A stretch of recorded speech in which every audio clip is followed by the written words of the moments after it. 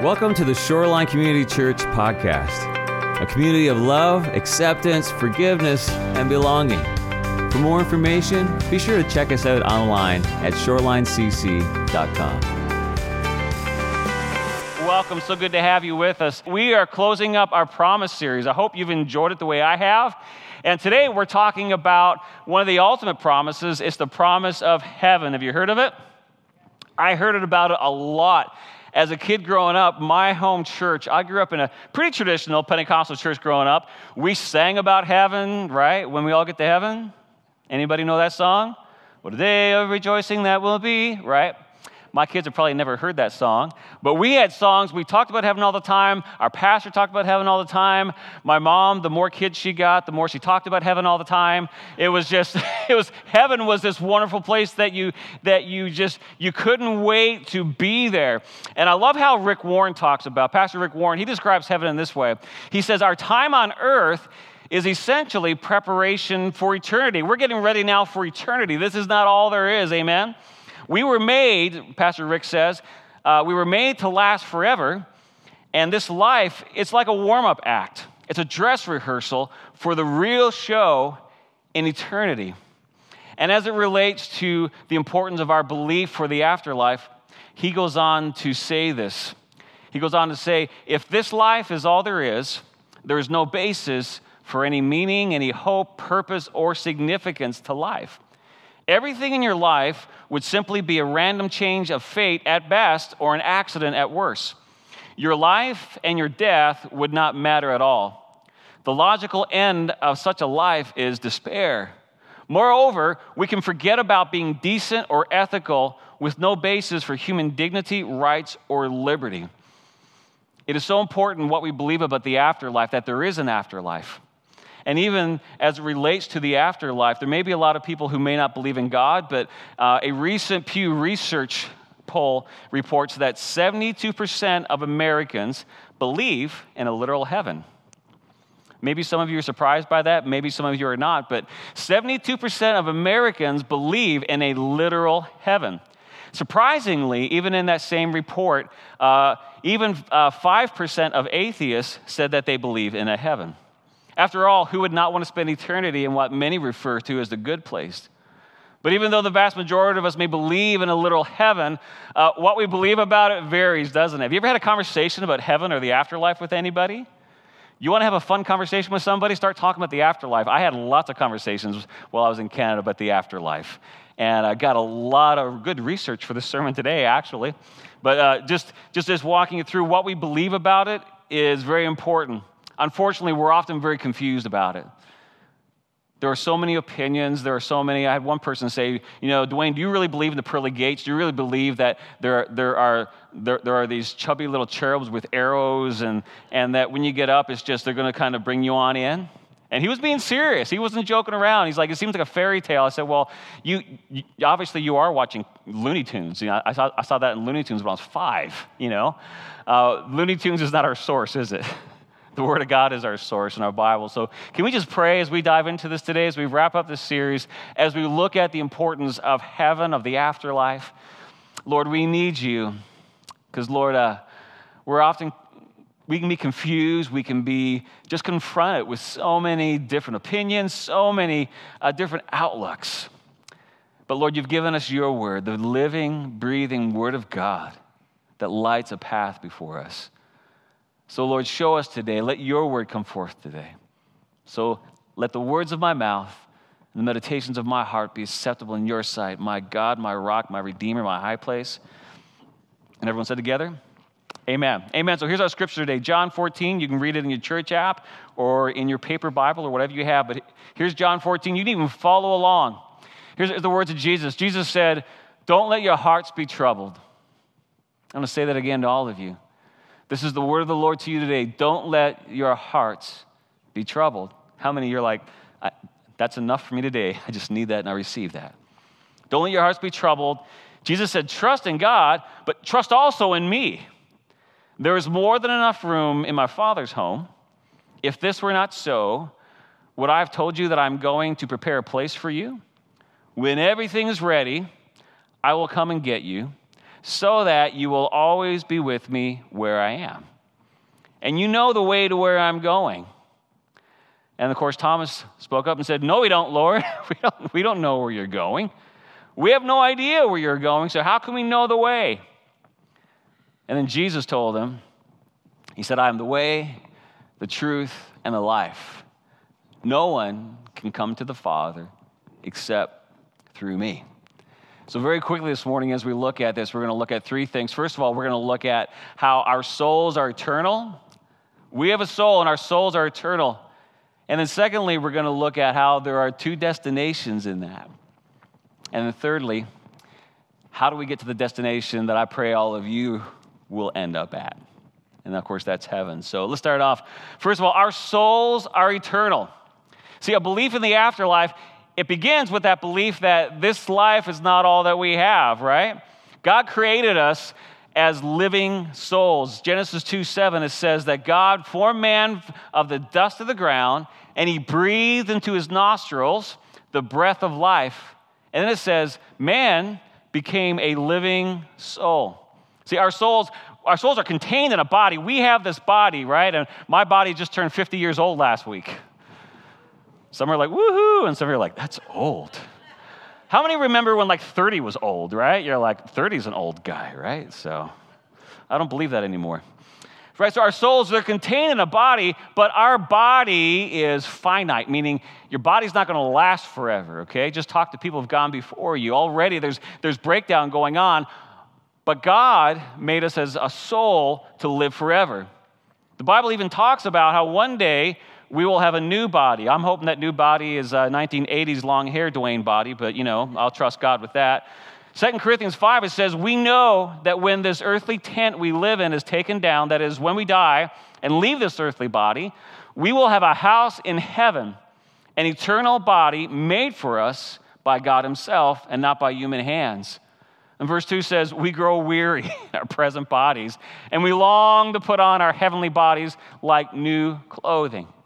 Now, just because there's a tent that's going to be fallen away, it's going to be gone away, and our body's going to die one day, that doesn't mean we don't take care of it. We need to be good stewards. We need to eat healthy, right? We need to take care of everything that we have. We need to be good citizens here on earth. But our primary focus is that of which is eternal. We focus on the things that are eternal, which is our souls.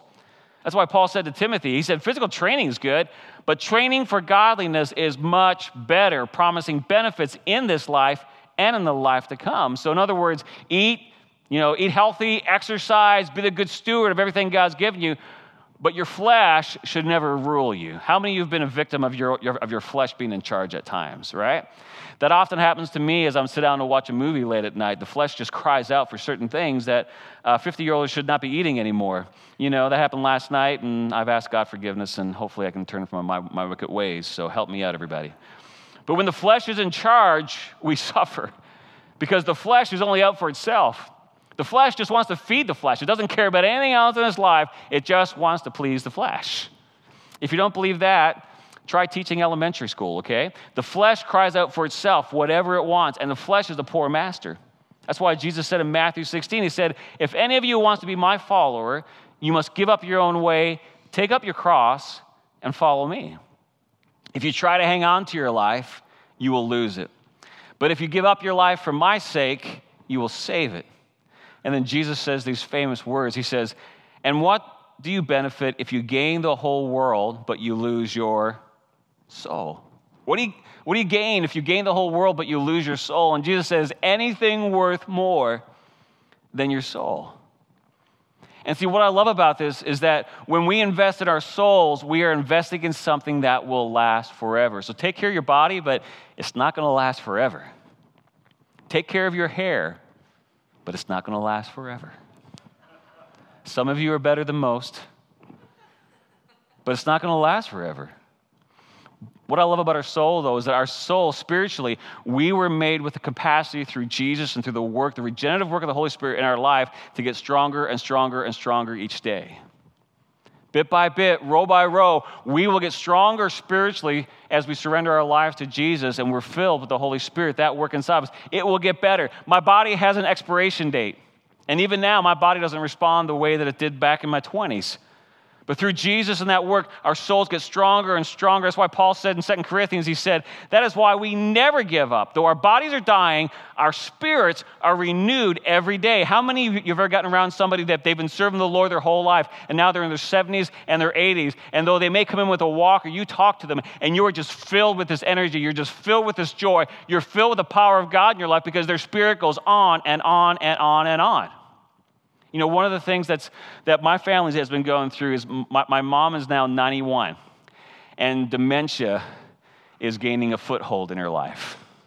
And I know that many of you've walked through this, and I've had other family members, but I remember this video of my grandfather back when I was in college where Alzheimer's came in and just really ravaged his body to where he didn't know anybody except my dad. My dad was the oldest of several kids, a lot of kids. I want to say 12 or 14 kids, something like that, all to the glory of God. And my dad was the oldest, and my grandfather, he always knew my dad, and he knew his phone number. That was back when you didn't just click on dad on your phone, but you had a rotary, you had to roll it in, you had to wait, and you hated it when it was 0 because it had to go all the way back, and it took forever, He always knew dad, but he didn't know anybody else. So towards the end of his life, they all got together, and they had this outdoor picnic. And they took a video, and all the families there, very mixed beliefs, spiritually, very different walks of faith. And many of them, both his children as well as grandchildren, weren't serving the Lord at the time. And he didn't even know their name. He was just there smiling and happy. And so they said, Pop, would you pray today? Would you pray today? He said, sure. And in that moment, it was like just a switch went off. Because he transitioned from a physical Pop to now a spirit. And as he began to pray in the name of Jesus Christ. The name above all names. Would you heal Ricky today, God? Would you be with Mary? Would you be with Irene? And he began calling out all of his kids around that table by name that they'd been with all week, and he didn't even know who they were. And on the video, you can see it as their heads just lifted up, and they began to look in awe and disbelief. And began to call them all out, what they were going through, the things they were concerned about, everything that was going on. And the family just sat there just dumbfounded. And then he said, amen, and he went right back. And I've often reflected on that, on how the body may fail, but the spirit lasts forever. The spirit lasts forever. His prayer life, I remember growing up around him, and we would come out. Anytime that he came and stayed with us, every night he had those like old-fashioned pajamas that was just like a big long shirt that went down to his knees, that you hope the wind didn't catch, and it just kind of went down. And he would kneel down in his bed every night, him and his wife, and they would just pray. When his knees hurt, he would get down on his knees and he'd pray, and he would call it by name. See, he'd invested in his spirit, and the spirit never dies. The spirit never dies. Our souls are eternal. Every one of us has a soul that God put in us to live forever. And though we may focus a lot on heaven, it's important to recognize that our souls actually have 2 destination options. And this is the uncomfortable part. This is when people talk to me about the afterlife, this is when it gets uncomfortable. Because just like I have some friends and family that use Looney Tunes for their theology of heaven, they also use Looney Tunes for their theology of hell, which is not accurate either. But our souls, they do have 2 destination options.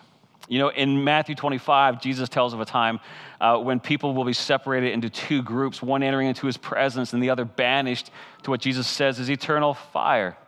But before we talk about hell, I want to keep us focused on heaven for a little bit. Can we talk about heaven first and talk about what that's going to be like? Because that's where we want everyone to be, isn't it?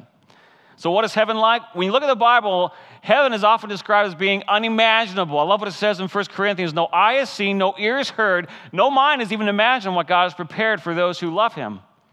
When Jesus talked about heaven, he talked about heaven as being our home. This is our home. It is a place for those who have followed Christ, where he says, I go to prepare a place for you. He says heaven is a home, and when we think about home as being a place where we're safe, a place where we're welcome, a place where we are loved, a place where we are fed, a place where we get together with those that we care about. This is how Jesus described it. Heaven in the Bible is often described by what it doesn't have. We know as we look at the book of Revelation that in heaven there will be no more tears. Hockey tears maybe, I don't know. Be no more tears, no more pain, and no more sorrow. Revelation 20, no more separation because death will be conquered. Are you looking forward to that day? No more separation because death is conquered. And the best thing about heaven is the presence of our Lord and Savior, Jesus Christ, because we will be face to face with the Lamb of God who loved us and sacrificed and gave everything for us so that now we can fully enjoy his presence in heaven. In Luke 24, it reveals to us that we will recognize each other. Are you looking forward to that? Again, look for 1980s Dwayne. We'll see what happens. We will see clearly. 1 Corinthians says, we see dimly now, but then we will see clearly. And it also says, and this is something I think that we often don't think about. Sometimes we think about heaven as being like just kind of a retirement plan that, yeah, we're all done and we just kind of sit on clouds, right? We go back to our Looney Tunes theology. But when we look at Scripture, we see that in heaven, we will actually serve God. There's a serving component. There's a plan. God's plan for us does not end at death. Did you know that before? That God still has a plan for us? Revelation 22, verse 3, it says that his servants, God's servants, that's all of us who follow him, that we will serve him. See, God's plan for us, it continues beyond this life. But the difference in serving is that now there's no more pressure, there's no more stress, there's no more pain, there's no more sorrow. You know, one of my favorite authors is Dallas Willard. And here's how he describes heaven as it relates to this. Dallas Willard writes, he says, your eternal destiny is not cosmic retirement. It is to be a part of a tremendously creative project under unimaginably splendid leadership on an inconceivably vast scale with ever-increasing cycles of fruitfulness and enjoyment. That is the prophetic vision which no eye has seen or no ear has heard. God's creativity doesn't stop. It continues to go and to go and to go and to grow. Are you excited about that? When I found that, I was very excited because someone said to me once, as I think I was a young elementary kid in church, and I had a seasoned saint come to me and say, you know, little Dwayne, isn't that, I mean, one day we'll go to heaven and heaven will just be like just an unending church service. And I was like, no! Confession time, I hated church as a kid. Right? I went because my mom and dad brought me, and we had Sunday night church. I had to go twice on Sunday. Do you know how good I got at faking sick on Sunday night? I had babysitters lined up going, can you please watch me? I don't want to go to church. It's longer Sunday night. That was unimaginable to me. Now, I think, you know, no knock to them. I was just a little stupid kid. But if you love church, and I love gathering together. I love when the body of Christ comes together. I love Sunday mornings. I love worship times. I love prayer times we come together. But I have news for you, for some of you. There is going to be so much more than what we could even imagine here. So much more. When we worship God in heaven, all barriers will be removed. We will know God in a way that we could never know him in this broken world where we're distracted and we're getting social media hits and updates and notifications all along the way, and we're thinking about what we're going to eat after. When we're in heaven and we see God face to face, it is going to be unimaginable.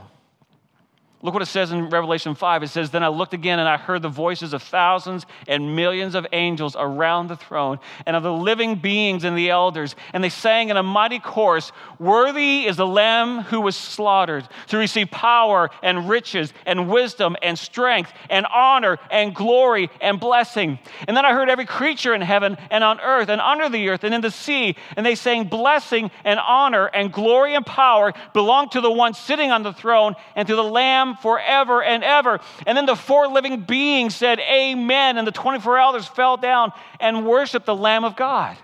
It is going to be unimaginable. Can you imagine hearing all those who've gone before us, all the saints going before us, worshiping together in unity, the King of Kings and the Lord of Lords? That is unimaginable to me.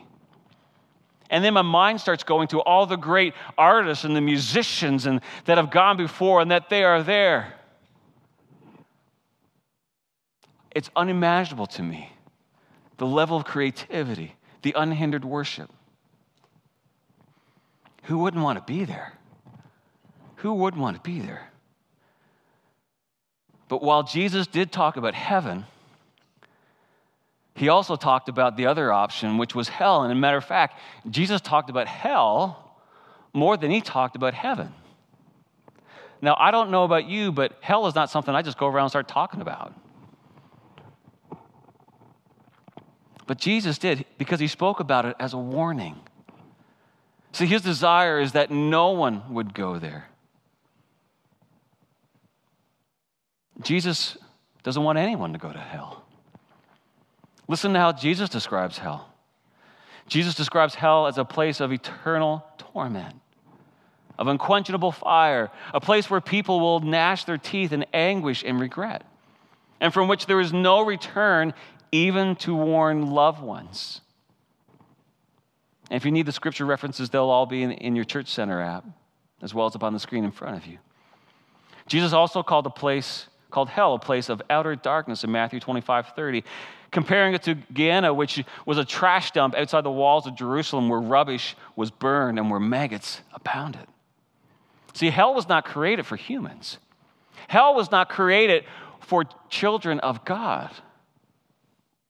God created hell as a place of judgment for Satan and for those who followed him. That's what hell was meant for.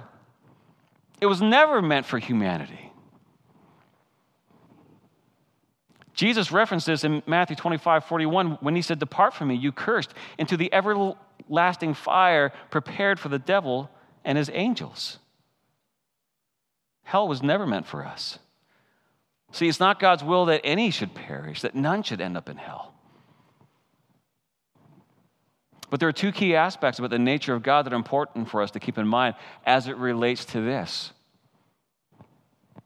As it relates to this and as it relates to what so many struggle with. I have these conversations with so many who struggle with this aspect. And oftentimes, this is the aspect that says, I can't believe in a God that would send people to hell. Well, first of all, we need to recognize that God is love. When you look through the Bible, God is love. I'm not talking about a mushy-gushy, emotional love where you fall in and out of love all the time. I'm talking about a sacrificial love where God sent his only son to die for us, to wipe away all of our sin, as an answer, as a means to rescue us from our rebellion. Every one of us, we're all born sinners. Every one of us. Beautiful babies and all. We're all sinners in need of God. But as it relates to this love is not coerced, and love is not forced. Love is a choice that we make. How many of you have experienced love where love is a daily choice? You've walked with somebody, you're like, every day I choose to love. Okay? Every day, Stephanie chooses to love me. Some days are an easier choice than others. But is her love any less or more for me? She chooses. She's made sacrifices for me. She's given up things for me because she loves me. And I do the same for her. See, love is a choice.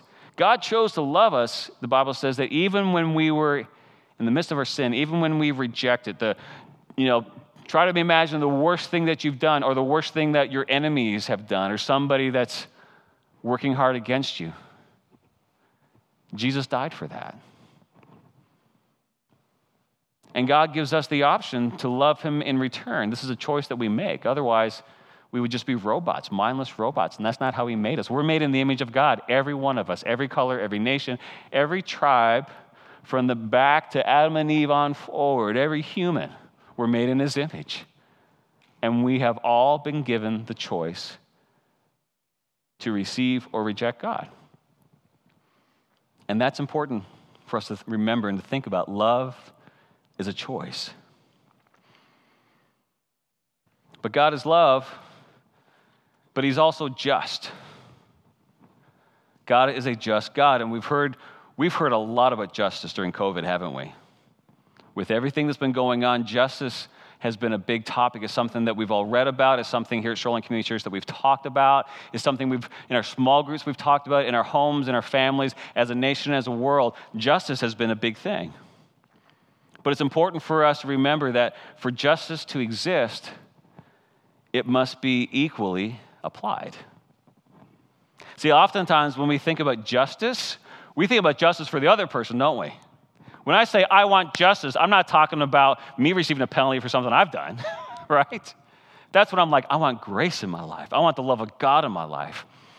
But oftentimes when we say we want justice, we're talking about that person over there, or that person, or that boss, or that coworker, or that person halfway around the world that we saw a news clip about that we don't even know the whole story about. That's how we often will refer to justice. See, unfortunately, we tend to think about justice as a weapon against our enemies, something that's only applied to others. But when Jesus talked about justice, do you know who he often referred to as it being applied to first? Ourselves. When Jesus talked about justice to his disciples, when he talked about it, this is what he said. In Matthew 7, he said, "Do not judge others, and you will not be judged, for you will be treated as you treat others. The standard you use in judging is the standard by which you will be judged. And why worry about a speck in your own friend's eye when you have a log in your own? How can you think of saying to a friend, 'Let me help you get rid of the speck in your eye,' when you can't see past the log in your own? Hypocrite. First, get rid of the log in your own eye, and then you will see well enough to deal with the speck in your friend's eye." See, justice is first applied to me. How can I see you if my eyes are so filled with my own sin, with my own stuff, junk, hurts, habits, and hang-ups that I need to deal with? See, there's a consequence to our actions because God is just, whether we're aware of Him or not. And our acceptance or rejection of God, mine, will one day be judged.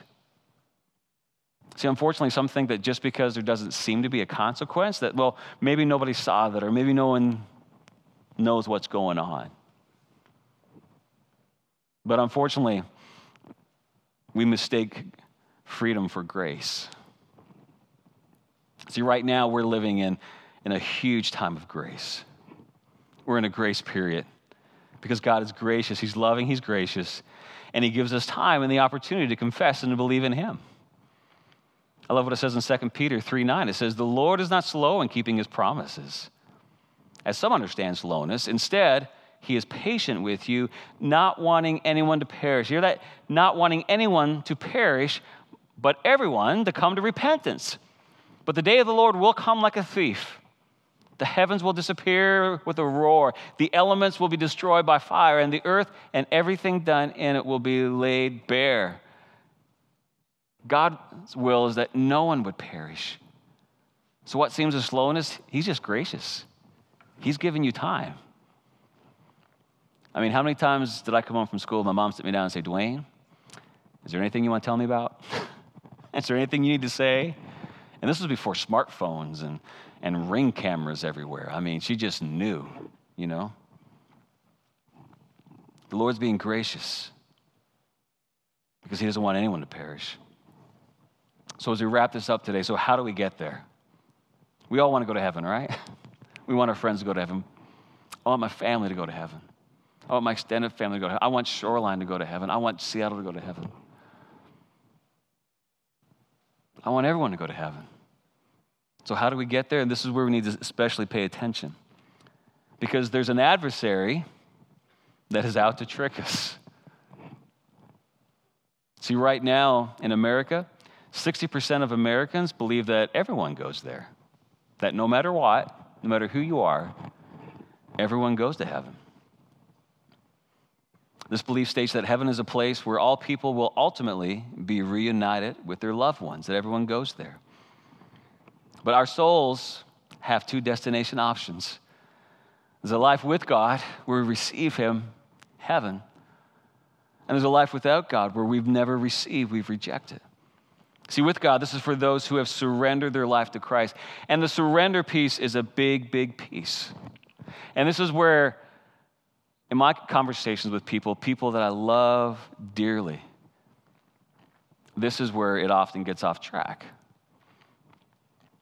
I have people I love very close that when I talk about this, they say, "Well, I worship God my own way. I find God my own way." Have you ever heard that? I find God in my own way. And it's like, there's just one way. There is only one way. When we surrender to Christ, this is a total surrender. There's no partial surrender. See, a partially surrendered enemy is still a dangerous enemy, right? We don't partially do things. It's wholeheartedly, because if it's still there, it can still resurrect and hurt us. A partially surrendered enemy is still a threat. This isn't an enemy that only gave signs of surrender because they felt like they had to, or they felt like they'd lost, or maybe out of fear they did it, but there was no connection to God. So they're just kind of going along with the motions, but they're still kind of doing it their own way. But I know that's there, but I still want to live my own life. A partially surrendered flesh will always look for an opportunity to rise up and take over. And it breaks my heart because it's a trick of the enemy. But Jesus was very clear. Jesus said to them, he said, I am the way, the truth, and the life. No one can come to the Father except through me. You know, Jesus said you can only enter God's kingdom.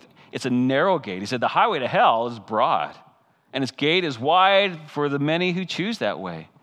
But the gateway to life is very narrow, and the road is difficult, and only a few ever find it. And Jesus, later in the same chapter, Matthew 7, he reinforced it by saying one of the things that I think shakes me to the core. Jesus said, not everyone who calls out to me, Lord, Lord, will enter the kingdom of heaven. Only those who actually do the will of my Father in heaven will enter. Jesus said on Judgment Day, many will say to me, Lord, Lord, we prophesied in your name, and we cast out demons in your name, and we performed many miracles in your name. That's good stuff, isn't it? But Jesus said, I'll reply, I never knew you. I never knew you. You were never surrendered to me. Get away from me, you who break God's laws. Anyone who listens to my teaching and follows it is like a wise person who builds a house on the rock that even when the rains came and the torrents and the floodwaters, when they rose and the winds beat against that house, it won't collapse because it's built on the rock. But anyone who hears my teaching and doesn't obey it is foolish, like a person who builds a house on the sand. When the rains and the floods came and the winds beat against it, it'll collapse like a mighty crash. What is Jesus saying? He's saying it's not a works-based gospel. I have friends, I have family that say, well, you know what? I'm just trying to do more good than I do bad things. I'm just trying to kind of work my way. It's a ladder theory, right? Where if I do more good things, then I'll get to heaven. Or I've seen people who are very religious and go, well, as long as I'm doing the right things and I read my Bible every day, is that going to get me to heaven if I do that every day? Now, should you read your Bible every day? Yes. But just reading your Bible every day is not going to result in your soul being changed and transformed. If there's no surrender, if that word is not coming alive in you and saying, Jesus, my life is yours. I give it to you. I can't do this on my own. I don't want to go my own way. This is the work that God has for us. And knowing this should make us more passionate than ever and more committed to doing what Jesus said, to love your neighbor and to let your life shine before others and to live in a way that is worthy of the gospel. When we recognize this, when we recognize what's at stake, I mean, when Jesus even said, woe to them that would cause one of these little ones to stumble. I mean, shouldn't we be living our life in a way that's like, you know, God, I know that I make mistakes, but when I do, I'm going to ask forgiveness. And if I've offended somebody, I'm going to ask them to say, boy, please forgive me. But I don't want to do anything that's going to be a stumbling block to anybody because there's too much at stake. I don't want to mess around and complain and get fed up with things and complain about things that are meaningless in the light of eternity. I want people to see Jesus. That's why we behave the way that we behaved as we've gone through this whole COVID situation. We're like, what communicates love and care for our community? What are the things that we can do in this season when everyone's at home that we can find ways to love and to care for them? Because I want our community to know that we care. Now, it doesn't mean that the ends justify the means. I'm not saying twisting the gospel, but I'm saying as far as it depends on me, things that I can do walking with Jesus, I want to reach my neighbor with the gospel and to love them in this. This is why the disciples and so many, even today, they die for the gospel. When we see the reports coming out of Afghanistan, the underground church is under persecution, and so many of them have already been killed in the name of Jesus. And we hear reports coming out where they willingly gave their lives. China tried to suppress the gospel. And when they lifted it, thinking it was dead, they saw that the church body of Christ had not shrunk, but it had actually grown. And it was massive. This is why we die for the gospel. Because we are souls that were made to live forever. Souls that were made forever. As the worship team comes this morning, I recently had a conversation with a friend of mine. And the first time that I met this friend, he was an atheist. And he knew I was a pastor. Known him for 20 years now. He knew I was a pastor. He said, I'm an atheist. And I said, I love atheists. And I mean that. I really do. I really do. And every time that we get together, he would try to corner me. And I would just sit there, and if I had an opportunity, I'd say, Jesus, help me. Let me speak your word in truth. And then about 10 years in, he had children. He was like, you know what? When I look at my children, I know there has to be a God. He's like, I'm not a Christian and all that wacky stuff yet, but I know there's a God. I'm like, that's step one. God has you on a path. And I recently had a conversation with him, and we're talking about all this stuff, and we're talking about heaven. And he was asking me about the afterlife. And I'm like, I know that you say that you believe in God, but what do you believe in the afterlife? I said, I'm, doing the sermon. He said, I believe that this is all that there is. That when I die, it's gone, and that's it. I said, have you studied that? Have you read that? Have you researched that? Have you really devoted yourself to that? And I began to kind of share some things with him. I said, God made you. I said, you believe in God? God made you as a soul in his image, every one of us. You're distracted by a lot of this other stuff, but let's come back. Don't look at the fringe, right? That's not who God is. Look at who God is. Look to the core here. And I began to talk about God's will and God's intent, what that means, how he made us.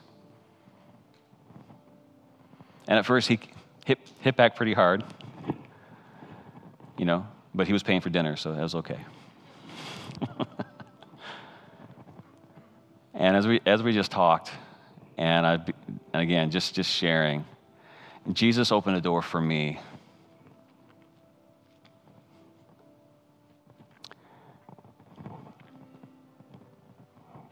That I've been praying ever since I knew him. At least 20 years. Love him. Very intelligent guy. And at the end of that, he said, Dwayne, if everything that you're telling me is true, he said, then I am really messed up. He said, it's over. He said, I'm not saying I believe in it. He said, but if this is true, and I looked at him, I said, you know what? Here's the truth, though. I said that, without Jesus, I said, I'm messed up. I'm hopeless. I said, but God is just, but God is a God of mercy. And it's the moment that you ask forgiveness, he forgives you. He forgives you, and it's wiped away because he's God. He's merciful God. He'll receive you right now. Right now. And we walked away. We moved on to some other things. And then later that night, we came back because we ate again, and we ate a rack of ribs. And when we finished the rack, he said, you know what? If everything you said is true, I said again, God is a merciful God. He's a just God. But what seems as slow to you right now is him giving opportunity to do this for your life. Amen? This is the God that we serve. This is the God that we serve. He's a gracious God. Paul said in Romans 10, he said, if you confess with your mouth that Jesus is Lord, and that's a big one. If you confess that Jesus is Lord, meaning that he's Lord, he's in charge. It's not just saying, I believe there's a God, but no, he's Lord. He's Lord of my life. He is in charge. He is the King of Kings. He is Lord. If we confess, yes, you are Lord, and believe in your heart that God raised him from the dead, Paul said, you'll be saved. That's it, that confession. Forgive me of my sin. I believe that you are Lord. You raised from the dead. I give my life to you. That's it. Maybe this morning you're sitting here and you're hearing all this. You're like, man, I want the mercy of God in my life. Can we just bow our head before we move on here this morning? And that, just to give privacy, maybe you're here and you're like, you know what, that's me. I'd like to surrender my life to God. Would you just to me, and I'd love to pray with you, just lift your hand and say, yes, I want to surrender my life to Christ. Just slip your hand up. Anybody? Amen.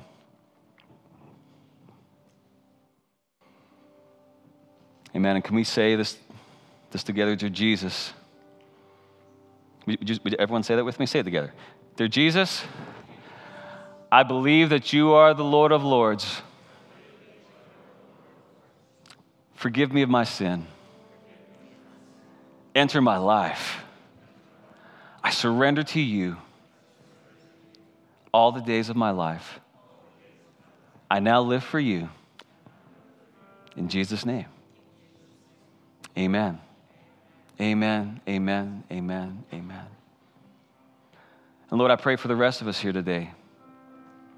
Lord, may we be filled with boldness, because the enemy would seek to silence us.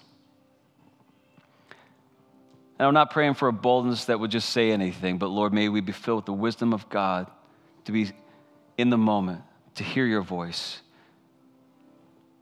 to be ready for the moments, to have a life that is prayed up and ready so when the opportunities come, when you send one of your children that is confused about you, running from you, Lord, may we be filled with your Spirit. Is that your prayer today, that the Lord would use you in reaching someone who's lost today?